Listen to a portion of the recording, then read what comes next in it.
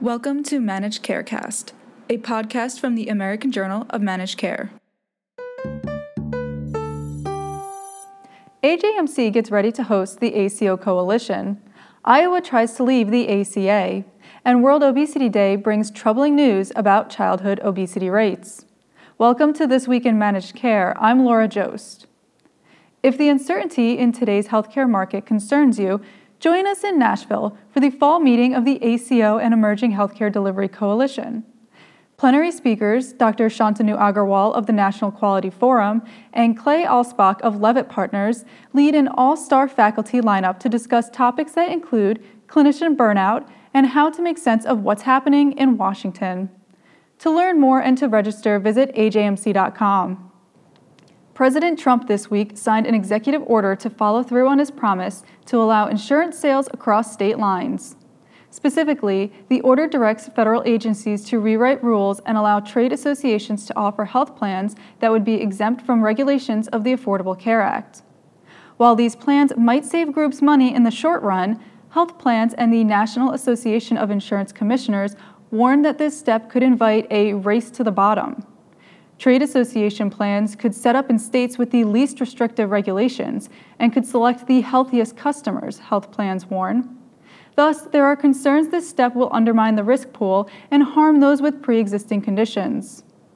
The American Academy of Actuaries also opposes the order because earlier ventures with loosely regulated plans left consumers without coverage.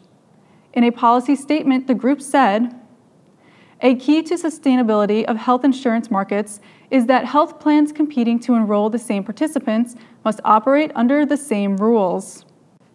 The state of Iowa has asked for a waiver to opt out of healthcare.gov and create a state-run system. Those in Iowa buying ACA plans face steep premium increases for 2018, but published reports say President Trump has personally intervened with HHS to oppose Iowa's request. While the ACA remains the law of the land, employers and large purchasers of healthcare are still experimenting with new payment models. Catalyst for Payment Reform, which represents these groups, has selected 3 states to test a new set of metrics called a scorecard, which measures how well individual markets are doing with payment reform. AJMC spoke with Linda Schwimmer, president and CEO of the New Jersey Healthcare Quality Institute, which is one of the 3 state-level groups that will test the new metrics. The scorecard is really going to help employers and state purchasers and health plans take a look at whether their focus on moving away from fee-for-service to alternative payment models, such as a patient-centered medical home or an accountable care organization, whether or not that's working. There's a lot of different strategies that a purchaser can take. They can shift costs so that employees or beneficiaries have to pay more. They can narrow networks. They can have high deductible plans. There's a lot of different strategies they can take. One strategy is moving towards alternative payment models.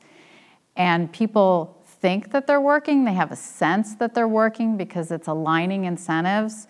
But we really need to know for sure, at least whether they're working directionally. And so that's really the purpose of this scorecard, is it's to help purchasers and policymakers know, are we moving in the right direction? Are we improving quality with this focus on new models? And if we are, then let's keep at it. And that's really what we're trying to show directionally, how things are going. For more, visit ajmc.com. Wednesday was World Obesity Day, and the World Health Organization used the day to highlight a study in the journal Lancet, which found that childhood obesity has increased by more than tenfold since 1975. Obesity rates for both girls and boys were less than 1% worldwide in 1975 and are now 5.6% for girls and 7.8% for boys. Said Leanne Riley, the study's lead author, "The trends show that without serious concerted action to address obesity, from improving diets and providing the means by which to increase physical activity, to implementing the health system measures required to address overweight and obesity in young people early on, then the health of millions of people will be needlessly placed in great jeopardy, leading to immense human and economic costs to communities. Earlier in the week, CDC released data highlighting links between rising obesity rates and certain cancers. For all of us at the Managed Markets News Network, I'm Laura Jost. Thanks for joining us. And to learn more about any of the stories in this podcast, visit the website at ajmc.com or see the show notes.